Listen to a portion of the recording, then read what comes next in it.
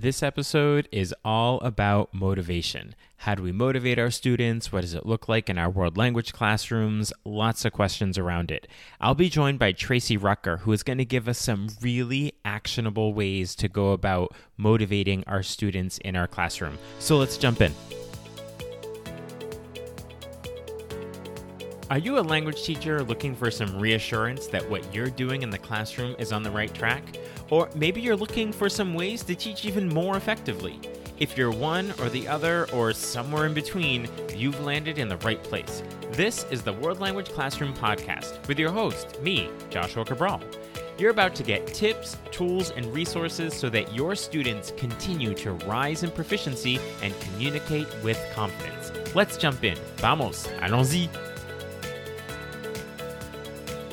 Hello, my friends. Hola, mis amigos. Bonjour, mes amis.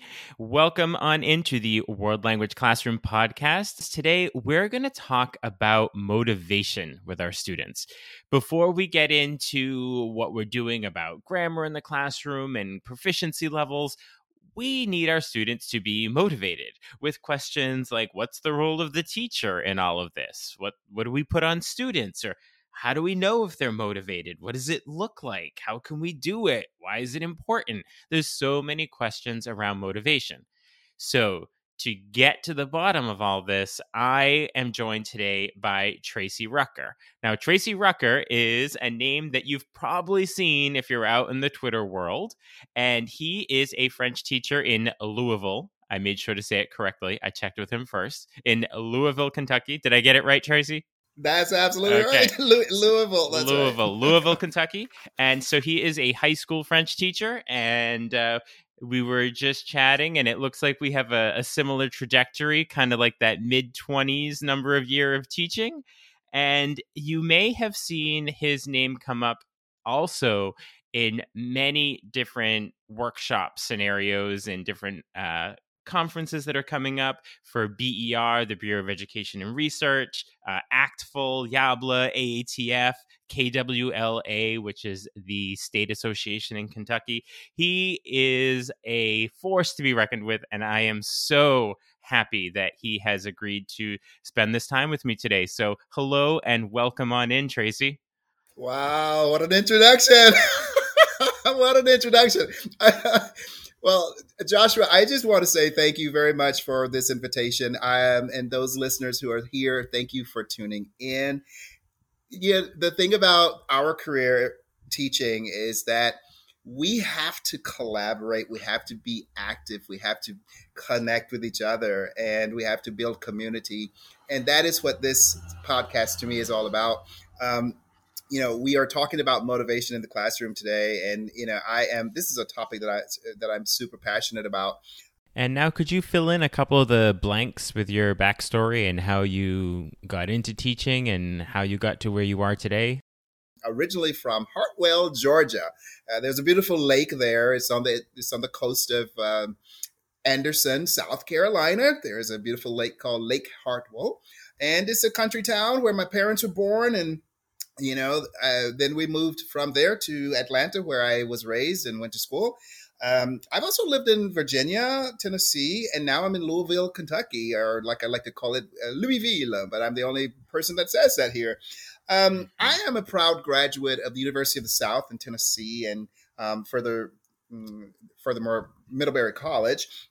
I am, in fact, in my 27th year of teaching. And I just a sidebar. When I first started teaching, I thought I'm going to do this for 5 years. What an illusion that was. And because I wake up every day, and I'm even more motivated today because I don't see retirement in the purview at all. I am hopefully going to continue on. And so I serve also at my school as an 11th grade dean and the Global Citizens Coordinator. And I say that because it reiterates how passionate I am about travel and how passionate I am about creating motivating opportunities for students to continue to learn. And I just thought I would share that my favorite places in the world are Nîmes, France, Costa Rica, Madrid, and Barcelona. And I want to follow this up by saying, Why? That's those places are my favorites. It's because of the vibrant conviviality of the people I met there, and that is how I want to start out with this particular session. Now you're making me want to travel. So, when you think of this word motivation, Tracy, what does it mean to you? When we think about motivation, I think there are three aspects that are important. Number one, ownership. Number two, personalization. Number three, genuine interest. Those are community building strategies that we have to really just walk into the classroom with on day one. If we can get the students interested via hooking them into the co-created learning environment, we can teach, but we cannot teach until we do that. The second thing is that personalization is so important. I need to, as a student, feel like I am engaging in the activity because I have a personal interest in not only just complying with the activity because my teacher said so, but I want to be involved. I want to be actively engaged. And for me, that is critical because that is the student's genuine interest. That is a very difficult task to accomplish because we have to really figure out all those intricate ways to help the students learn. And once we figure that out, we can actually get in there and get our hands dirty, so to speak, and work. What do you think teachers sort of don't understand or get wrong about motivation? Like, what is it that they have to understand? Like, what is motivation? Yes. I love we're getting into the tools and everybody loves the tools. Yes. Like, how do we get them motivated? Yes. But how would you explain what motivation even is or looks like to a teacher? Well, I'm gonna channel Aretha Franklin. Mm-hmm. RESPECT. That's what it is. Find out what it means to me. And and I mean that because that's how I start when I'm presenting. It's like there has to be a certain respect for the activity. There has to be a certain level of respect. I have to see myself. There has to be a reflection somehow that is either direct or indirectly, directly or indirectly imminent in the activity, because when there is relevance and interest, motivation comes. But when there is no relevance, and when there is no relevance to the activity, there is no real motivation. I believe that teachers and students have to co-create before the teacher can motivate the students. If that makes sense. And I love that it rhymes. That always helps us to remember it, right? Yes. You co-create before you motivate. There you go. That's your new hashtag. Someone could tweet that out right now. Right. Like co-create before you motivate. That's right. You mentioned earlier that idea of compliance, that Yes. students aren't just compliant, they're actually interested and motivated to do the work. And I think some students are really good at putting on the Yes. mask of motivation when they're really just trying to make the teacher happy and get the grade. So can you pull that apart a little bit for us? And how do we move from compliance to motivation? From compliance to motivation, there has to be three factors. I always keep the numbers 3, 5, and 7 in mind. Everything that I do is based on 3, 5, or 7. So I think that there are three characteristics there that are important. There has to be an emotional response. Number 2, intrinsic curiosity. And number 3, three words: details, connections, and personalization. All right, so I'm going to start with the emotional response. Mm-hmm. When you look around the room and you see that your students are laughing, that's a good thing. When you look around the room and you see that your students are actually chatting about the stimulus that's in front of them with another student, hopefully in the target language on their terms, that's a good thing. There is an emotional reaction there. That is a positive factor. All right, so that's the number one thing. The number two thing, this is a bigger topic, intrinsic curiosity. That does not always happen, right? for something to be intrinsically embedded in us, inside us, we have to want to do it. We have to feel like it is worth the effort. And so when we, for example, use a strategy like picture talk, which is a comprehensible input strategy that is incredibly effective, we think about how we choose pictures that reflect the the the various cultures that represent, I'll say, the Francophone world, because I'm a French teacher. So when I start, and I'll just give an example here, when I start talking about football or sports, I don't find the most obvious picture that relates to sports. Okay, I'm going to find a picture that can relate to the topic I'm going to use from a different Francophone region first. Similarly, when I choose to talk about food, I don't start talking about la baguette or la crêpe or les fruits. I start talking about communal eating habits in Senegal, where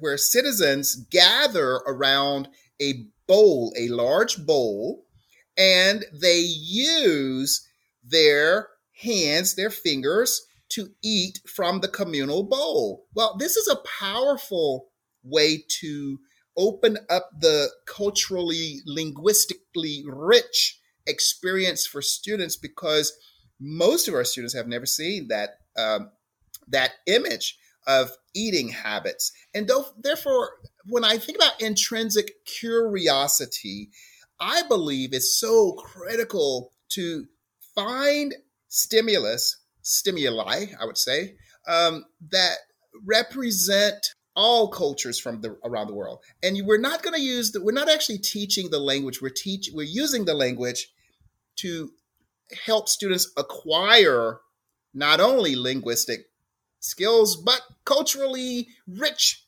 stimuli. And the third one is details, connections, and personalization.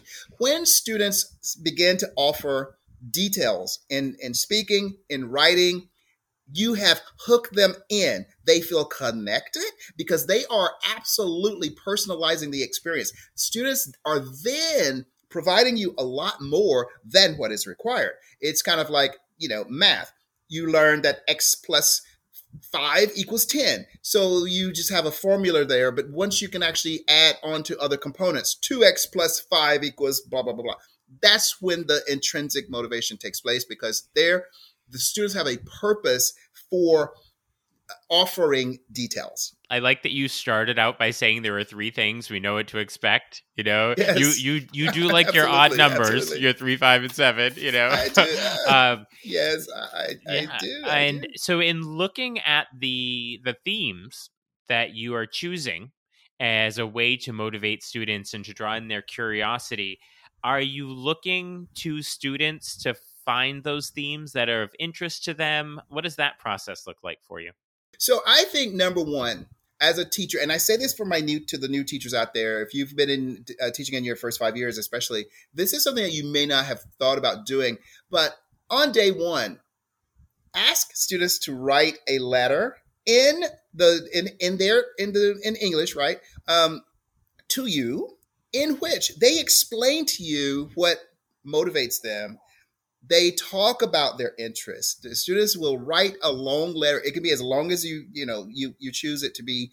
I'm asking my kids to tap out at 2 pages because I want it handwritten. What is the purpose of the letter? The purpose of the letter is for you to get to know the students. And that is the very first actionable step that we take in order to be able to do some of the other tasks later on. If we're going to want students to engage in interpersonal conversations, we're going to want to get to know them so that we know what types of topics to add to the fold. The other thing is card talk. I love using card talk. This is another comprehensible input strategy that really is quite effective. And a card talk is where you distribute card stock to students at the beginning of the year.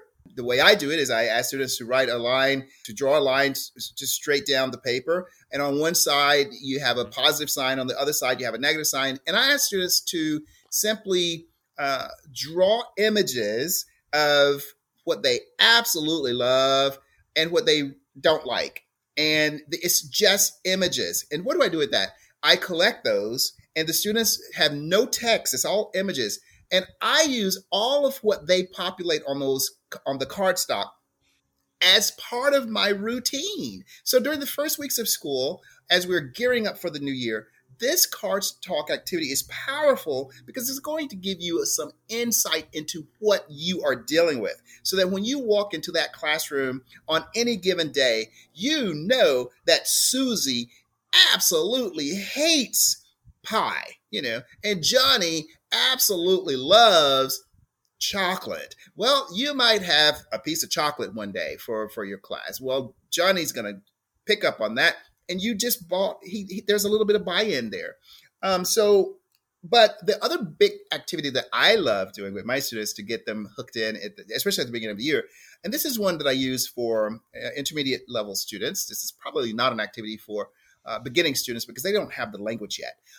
Your intermediate students need to feel like, okay, we're not starting over. It's not, I'm not going back to the beginning here. I'm going to pick up where I left off. It's going to be hard at first, but we're going to move forward. We're taking the proficiency level to the next level.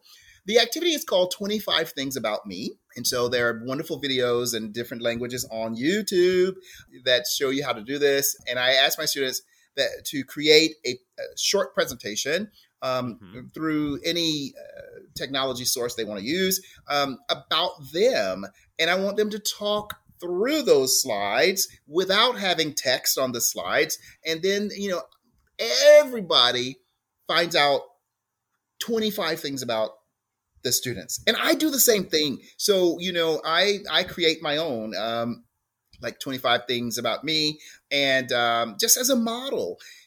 So I say all of that because the question is, how can we, or what actionable ways can we impart to motivate learners? And those are three powerful tools that I would like to share. Yeah, absolutely. So I'm seeing the connection to what you had mentioned at the beginning. One of the things was having a co-created situation in the classroom, and that I'm starting to pull all those pieces together. So by the plus and minus, like and don't like cards, then you use those, and it's not necessarily that the students are helping to plan the class co-creation, but their personal interests are being used as you go along.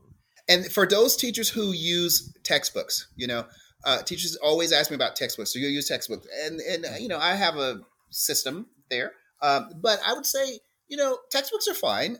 You have to look at the textbook and see how it will work to benefit your customers, your students, because they are customers in sorts. You have to find the material, and then I always start with the cultural. I'll say that. I start with culture first. Culture first, community building through cultural connections, and then the vocabulary comes in. And then as needed, I bring in the grammar. And, after 27 years of teaching, I mean, my system really has changed drastically because at the beginning of my career, I started with the grammar. I was like, oh, this is grammar driven. And that's kind of how I looked at it the first sort of year until I learned better. But it's all connected. It's interconnected. And yeah, when I say co-created spaces, when I mention co-created spaces, I'm talking about those opportunities where the teacher and the students are working together to build upon the experience, which is the learning. The learning has to come through a co-created space, and it's because if it's all teacher driven, you run the risk of not capturing the students. Now, I will say that I know that there are teachers out there that are from pre-K to 12. I would think that there needs to be a lot more control at certain levels from the teacher. I think the teacher has to, especially with those younger ones in level 1, for example, the younger kids, they need a whole lot more guidance. I teach levels 1 through 5, and I will say that by the time they're in level 3 to 4, it's time for them to really take the ownership to that next level of planning and helping actually plan lessons. Yes, that is part of the co-creation idea. And what I mean by that is you have to use some version of integrated performance assessments. Mm-hmm. These are tools that allow students and teachers to co-create materials. You have your goals on the IPAs. You have also three modes of communication. So what am I going to do? What am I going to do in terms of receptive variables? Those are the listening comprehension activities. Those are your picture visual support stimuli. Those are your reading documents. And how am I going to go from the receptive variables to the middle, which is interpersonal communication?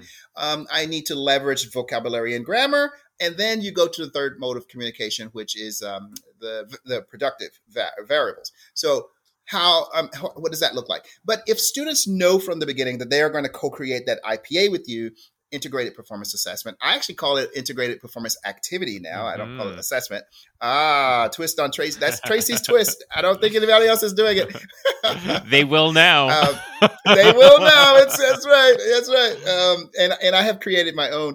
And so it's wonderful. And, to use some sort of IPA to really structure your unit, your chapter, however you have divided your classes, because they're not even soft skills. These are really strong skills that students need. Yeah, absolutely. Excellent.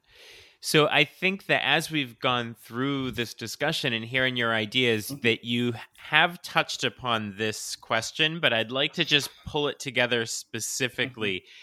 When teachers meet obstacles when it comes to motivating students, and again, I think you've kind of addressed it in different ways, but I want to bring it together specifically here. How can teachers proactively go after these obstacles that might get in the way of motivating students? Okay, so this time I'm going to go with an even number 4. Okay, awesome. There are 4 things. I think and they are in order of importance, I would say. I actually thought about this a lot. And I think the number one obstacle is that we tend to go over the proficiency level of the students. I will say, I'm in my 27th year. I am totally guilty of that one. I don't know of any teacher who will say that they're not guilty of going over the proficiency level, because we kind of want to do that every now and then. But it's not a bad thing, because they have to sort of feel stretched. Students have to feel stretched, but you don't stay in that high level when you know that they are actually intermediate low. We don't need to be in advanced high, right? That's obstacle number 1. And then I would say number 2 is that there isn't enough focus on receptive variables that I alluded to that just a few minutes ago. In other words, we don't provide them enough rich input, right? I'm also guilty of that. And I say this because I want people out there that's listening to know that I don't profess to have all the answers. I just profess to know what I'm doing. And I profess to being a lifelong learner who is always reflective of what I do. The third piece of this puzzle, lack of backward design planning. And that can just be simplified, lack of planning, right? We sort of have to have that tighten so that we remove the obstacles, right? And I think the number 4, lack of co-created activities. Yeah, excellent. So I'm incredibly motivated just by listening to you to be trying all these things and to keep an eye on a lot of these things. What I particularly appreciate is how you take so many of these ideas that we hear about and are like swirling around in our brain and we think is useful with our students, and you put it together in a very programmatic way where we can understand it. So I really appreciate that. So yes, so you've been inspiring us. So I'm curious where your inspiration's coming from. Are there sort of conferences or go-to influences out there that you turn to? Oh, wow. Yeah, so because I know I'm gonna miss somebody's name, I'm just gonna avoid the dropping names. And I'm gonna keep it sort of on a bigger scale.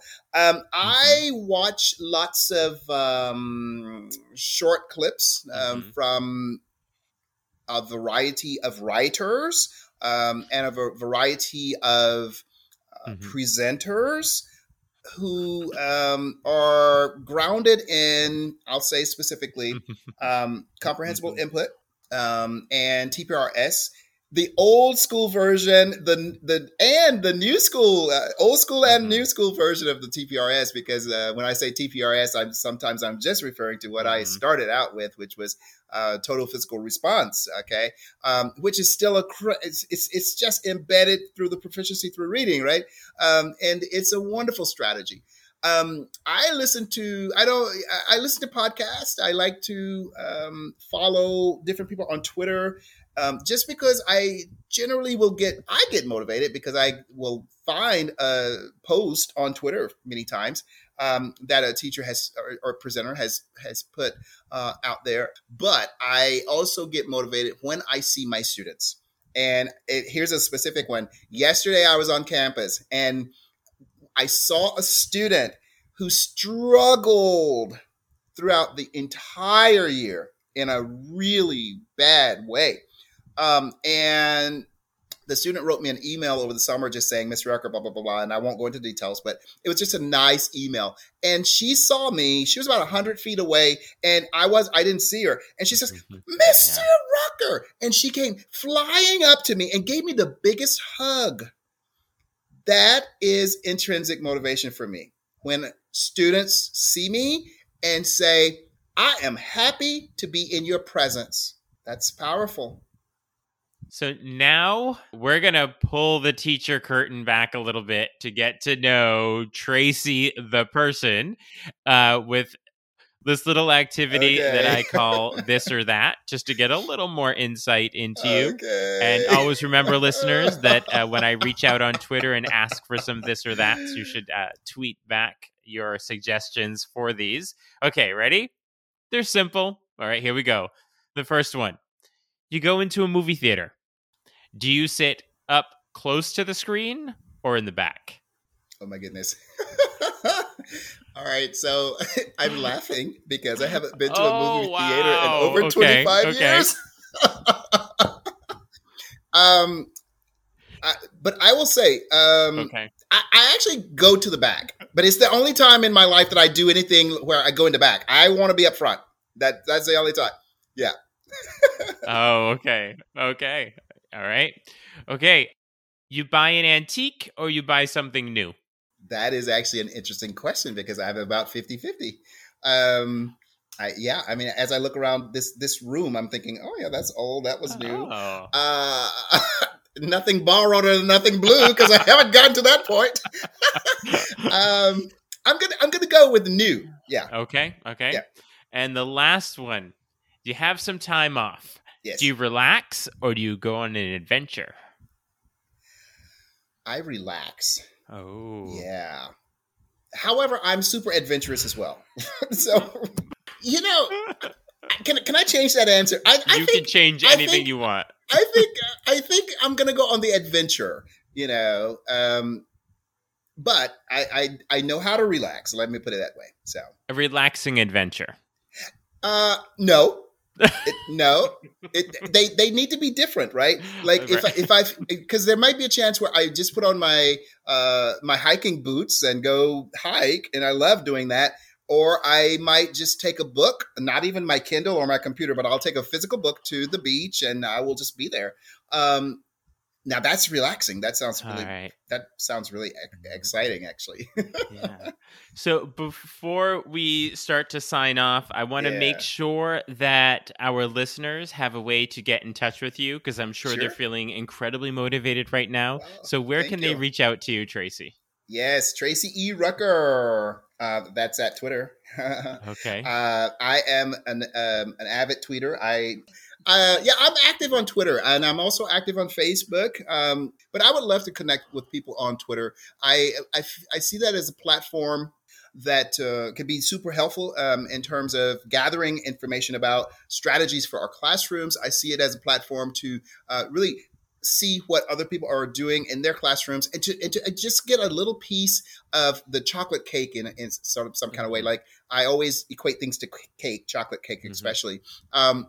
Getting a little piece and then think, I'm going to use this. And then you just run with it, that piece of cake, and it becomes something bigger later, because I feel that's what I think Twitter is for. Plus the resources on Twitter, from the, are just immeasurable. So absolutely connect with me on Twitter. And I reached out to you to join me here on the podcast, which I did through Twitter. Yes. That's instant message on Twitter, right? Because that's how we know each other. Yes. I heard right back from you. It's like, yes, let's go. Let's do this. Let's collaborate, which I really appreciate.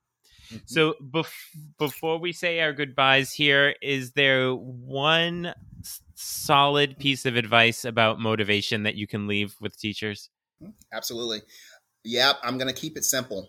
See your students. That's it. See them.